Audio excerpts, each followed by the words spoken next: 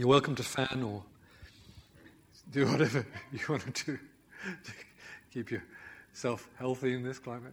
Father, we commit now our time around your word, the scriptures. Your word is inspired and it's profitable to us. We pray as we consider the subject of baptism today, you'll give us enlightenment. We'll see something we didn't see before. We'll be stirred to faith in a new way and to obedience, therefore, too. Amen. Amen. So, here again, definition of faith, as I've written it. We're talking about faith in God through Jesus, his eternal Son, by the Holy Spirit. We're Trinitarians, believe in God the Father, God the Son, and God the Holy Spirit. And it's faith which is according to truth. It's not just, oh, that's what I feel or that's what I'm convinced of. You need to be convinced of what is true. The truth should shape the way we think and feel, not our feelings and thoughts shape what we think is true. So, faith is not a power we operate. Thinking of faith as being like a force belongs to Star Wars, not Scripture. All right? Use the force, Luke. Faith is not focused upon an outcome, but upon God. God makes it happen. God brings this about. Faith is Godward. And the whole pattern of Jesus' teaching is have faith in God. And the scripture that sums up the whole life as a Christian is the just shall live by his faith. It's our way of life. Today we come to faith and baptism. I can't go through a series on faith, and this is up to number 11 in the series now, without talking about baptism. And is baptism, being washed in water, calling upon the name of the Lord, necessary to saving faith? Now, most Christian churches would say a qualified yes. Of course you can be saved without being baptized if that is the situation you're in. But if you become a Christian and it is possible for you to be baptized and you understand about baptism and you offer baptism, you should be baptized to complete and act out your faith in Jesus. A Christian should be baptized. Any exception should be where that baptism is not possible. Baptism doesn't save us, but a saved person should be, normally speaking, a baptized person. But there are two main traditions going on in the church. Now I'm going to give you some long words now. All right. The first one is this pedo-baptism, people who baptize babies, infants. And of course the Catholics and Anglicans and others do that. So that the child joins the Christian household and the church at that time. In fact, they argue that as circumcision was a sign of the old covenant, an 8-day-old Jewish male children were circumcised, so a child should be baptized. But one problem immediately presents itself. Female Jewish children weren't introduced into the covenant. Male children were circumcised and they joined the covenant. What about the women? There's another problem with this idea. Search the scriptures, and Paul often mentions circumcision, but he says it belongs to the law from which we're freed by the grace of God. It's part of the law package, circumcision. And we don't need to be circumcised. Well, fine. But nowhere does Paul in his writings mention circumcision as equal to and connected to baptism. I understand the wishes of parents and church community to see their child made a Christian, particularly in days when many, if not most, children died in infanthood. There was a wish that they would die in grace. To put that more starkly, people wanted to baptize babies so they wouldn't go to hell. But to separate those we have baptized as saved and those not baptized as unsaved is to take into our hands something that belongs to God. Because I have baptized this baby, it is now a Christian. Who says? Is that some sort of magic? God saves. Not by our actions. And the Lord is able to save infants and children according to his own wisdom and mercy. I believe that God is big enough and good enough to save children how he intends to. We mark the arrival of a new child into the Christian family and local church by publicly giving thanks for them and dedicating them to the Lord. And children of Christian parents live under the grace of God. I don't say saving grace, but Scripture points to there being some measure of the grace of God that rests upon your children because you are their Christian parent. There's an intriguing scripture in 1 Corinthians 7 that talks about Christians with an unbelieving spouse. And Paul is assuring these believing Christians, believing people, the unbelieving husband is sanctified by the wife, and the unbelieving wife is sanctified by the husband. Otherwise, your children would be unclean, but now they are holy. So even though they've got one unbelieving parent, if they have one believing parent who's faithfully loving them and raising them and praying for them, they are marked by the grace of God. Now, I don't understand that entirely at all, but I believe there's something about it that needs to be got hold of. And that we are willing to entrust our children to be under the grace of God because we are their believing parent. All right? I reject the idea we must baptize a baby to save them from the wrath of God. So the opposite of that, another long word, is credo baptism. We baptize people who believe. Credo is belief. And now I only came across that word the last few weeks. It's interesting. The person being baptized must be of an age to understand the gospel and to confess their belief in and trust in the Lord Jesus. Years ago, I would have baptized school-age children who confess their faith. But over the years, I've learned it's wiser to baptize only people in their teens and upwards. Because part of faith is repentance, and if we can't have a conversation with someone who's been baptized about all the issues of sin and righteousness, morality and immorality, including sexual behavior, according to the Scriptures, then they're probably too young to make that confession and to be baptized. But they can love the Lord, they can be Christian children, they can be filled with the Spirit, they can pray, they can prophesy, they can speak in tongues, they can serve the Lord. And I know what it's like for children to have such faith that if they offer to pray for you, you say, yes, please. Yeah? So we honor them as our fellow Christians, but we reserve baptizing them until they're of an age to face all the more adult issues of repentance. That's my view. I don't doubt that God's grace is upon our children, all right? I think baptism can wait until they're old enough. Baptism simply means dip. Dipping or sprinkling. In fact, even the Anglican Book of Common Prayer, back from the 1600s, states clearly that the person or child to be baptized should be dipped in the water unless they're sickly or there's some other reason why that cannot happen. They should be dipped in the water. And the oldest church buildings, going back to Celtic Christianity in this nation, often had baptism pools cut into the floor, and I've seen 2 examples of those myself over the years. The word baptizo wasn't translated by Latin and English translators because the word means to dip in water, like immersing a sponge, like washing clothes, like sinking a ship. And if the translators had translated the word accurately, translated it rather than just giving it English or Latin letters, they would have had to admit that their church tradition had got it wrong. So it wasn't translated, it was just transliterated. Let me headline some things that Scriptures say about baptism, because we need to get on with the meat of this. Baptism is the confession of faith and allegiance to Jesus Christ. Now, there's a verse in Timothy which caught my attention. 1 Timothy 6, verse 12. Paul is writing to his younger leader that he trained, Timothy. Timothy, fight the good fight of faith, lay hold of eternal life, to which you were also called, and have confessed the good confession in the presence of many witnesses. Confess the good confession. That's an interesting phrase, isn't it? Kind of a bit clumsy in English, you know. Have you confessed the good confession? So the good confession was something that people would recognize. We know what the good confession is, and Timothy had made that good confession. But what's the good confession?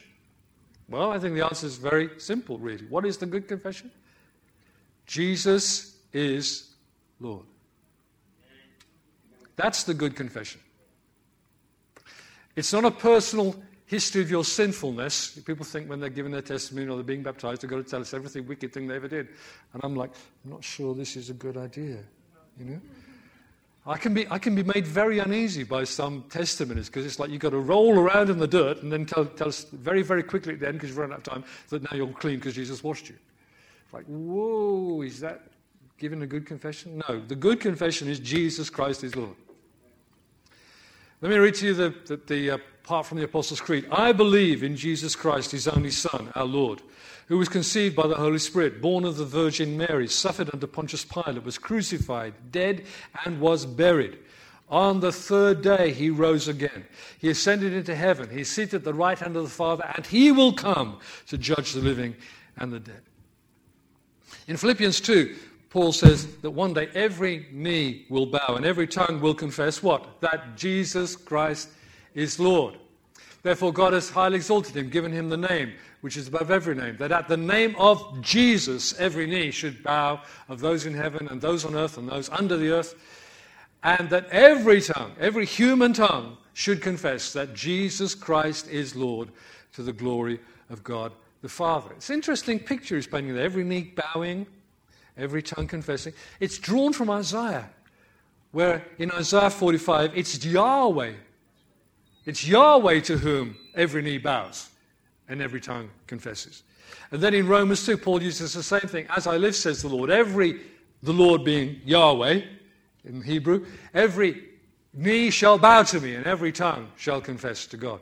But Paul in Romans 14, is referring back to Romans 10, where he says this: if you confess with your mouth the Lord Jesus, that Jesus is Lord, and believe in your heart that God raised him from the dead, you will be saved.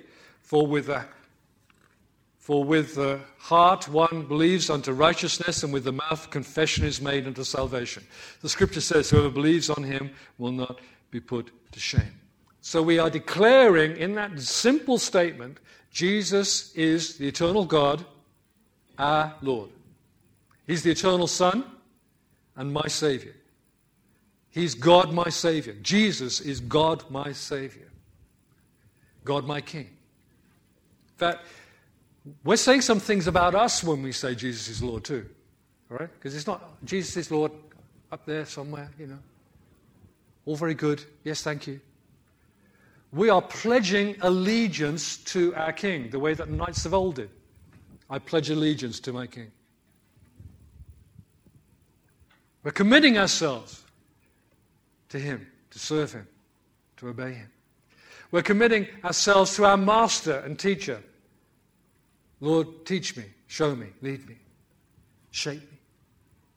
We're confessing that he has full authority over us. Jesus has all authority in heaven and earth. The question is whether he has full authority over me. Because I have to submit to that. I have to shape to that. And so when we make this good confession, and this is the confession that needs to be made when a person is baptized. When did Timothy make that good confession in the presence of many witnesses? Most of us would immediately assume when he was baptized. He stood up before them, confessed Jesus as Lord, and then someone took a hold of him and put him in the water. He made the good confession. Let me say something here about his authority. Because God then organizes other authorities, national authorities, governmental authorities, church authorities, leadership, parental authority in the home. And I just want to make this comment. It's human nature to be rebellious and to kick and butt against authority. But if we're a Christian, I don't think we're really submitted to the authority of Jesus if we're fighting all the authorities he's appointed. Yeah?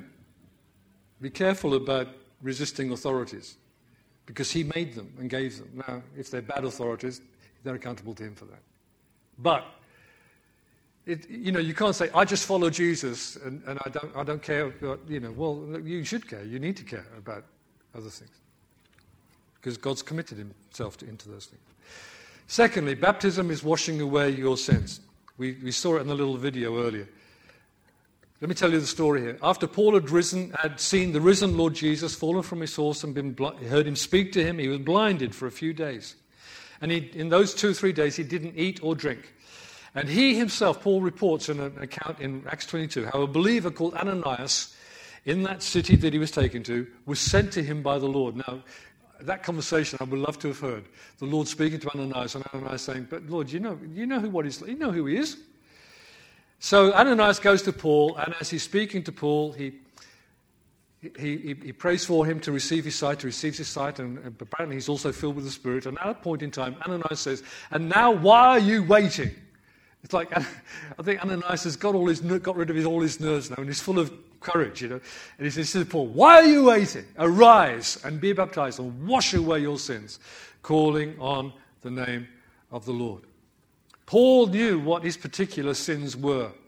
He'd lived as an upright Jewish man, but he knew he had blasphemed Jesus, had helped to create the first martyr, Stephen, being stoned to death, and then he had persecuted the church.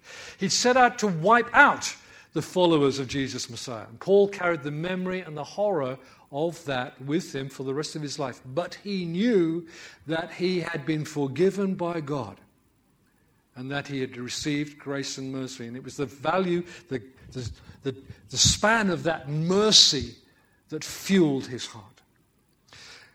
Paul was baptized right then and there. Then he ate a meal, and within a day or two, he was in the synagogue and out and about preaching Jesus to everyone.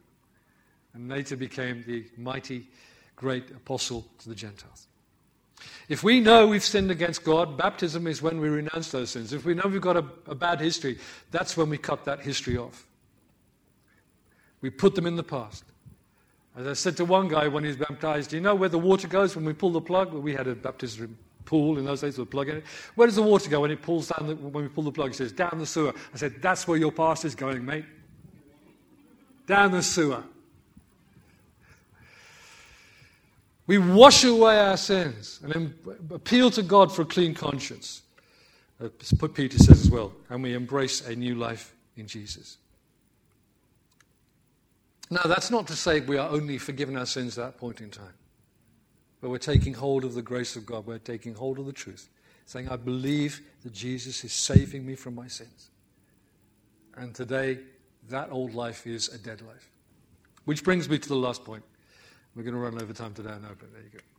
Baptism pictures dying, being buried, and being raised with Christ. I want you to remember these letters. D-B-R. Died, buried, raised. It's the gospel, really, in 3 words. Died, buried, raised. But those 3 words are applied in the New Testament to us as well. There's a lot of scripture I could bring in here. Whole sections of Paul's letter to the Romans deal with this. In fact, Paul argues with us that having been baptized, we have acknowledged that we did die with Jesus. We were buried with him, and we have been raised again to new life in him. But I'll take the shorter version in Colossians. In him, in Jesus, you were also circumcised with a circumcision made without hands. Now listen, what circumcision are you talking about? That you died with Christ. By the putting off of the body of the sins of the flesh by the circumcision of Christ. He's talking about the cross of Jesus as being like a circumcision. It's a strange picture for some of us. And then we were buried with him in baptism, in which you also were raised with him through faith in the working of God who raised him from the dead. So Paul doesn't equate circumcision with baptism, but with our dying with Christ. Our old way of life was cut off at the cross. In baptism, we were buried with him, then raised to new life through faith in the working of God who raised him from the dead. We don't make dying to sin happen. We don't make the burial of our past happen. We don't make ourselves born again, raised to new life. But we act them out, believing in the grace of God when we are baptized. So when Paul wrote this, I am crucified with Christ. It is no longer I who live, but Christ who lives in me. The life I now live in the flesh, I live by faith in the Son of God, who loved me and gave himself for me. Paul is not claiming he's now living the deeper life. He's come to the higher ground, or he's become a first-rate, superior Christian. Not like the rest of the plebs. Have you heard people talk like that?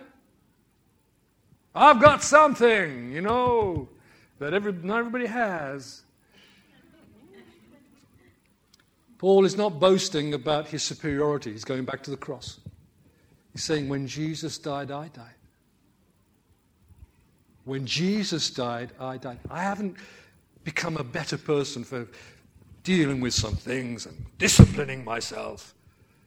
When Jesus died, I died. That's where the breakthrough comes. Truth sets us free, because the truth is you were set free from your old life, from your sinful behavior, by the cross, not by your self-effort.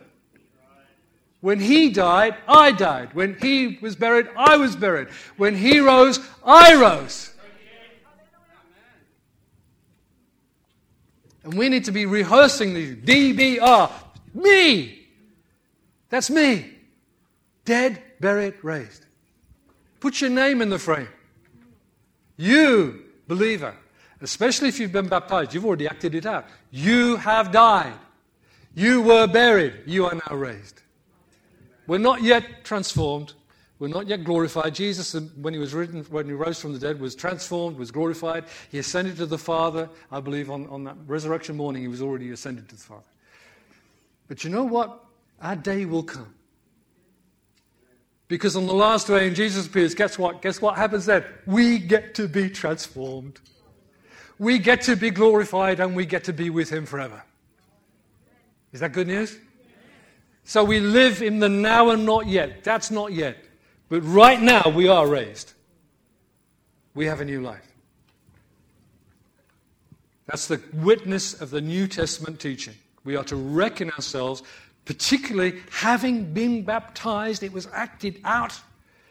We are to take hold of that event and nurse it and treasure it and say, I remember whatever my experience of becoming a Christian, it may have been a bit haphazard, it may have been a bit prolonged, but I know that when I was baptized, I acted out the truth that was, I am now a new creature in Christ Jesus. Dead, buried, and raised. Death, burial, resurrection. So baptism has been around since before Jesus began to preach, because John the Baptist was doing it, wasn't he? Calling people. It's what first Christians did. Skip through that one. In a moment, we're going to break bread. Let me just say this before we break bread together. Please don't settle for a routine of church to define being a Christian. All right? Don't say, well, I do this or I do that, therefore I'm a Christian. No. You're a Christian because you died with Christ, you were buried with Christ, and you were raised with him. Jesus took you there with him. He died with you and for you as your representative, but you were in him when it happened. You were counted as being there. In him, at the cross. In him, in the grave. In him, when he came out from that tomb, however he came out that tomb. We don't know whether he left the tomb and before the stones rolled away. I think that was the case. We were there in him. The thing that makes you a Christian is what we talked about a bit earlier. You need to believe from your heart and confess with your mouth the life and death and burial and resurrection of Jesus, and this great good confession. Jesus is Lord. And having made that confession, be baptized in water. To my right is our baptismal pool. I know it just looks like a table, oval table.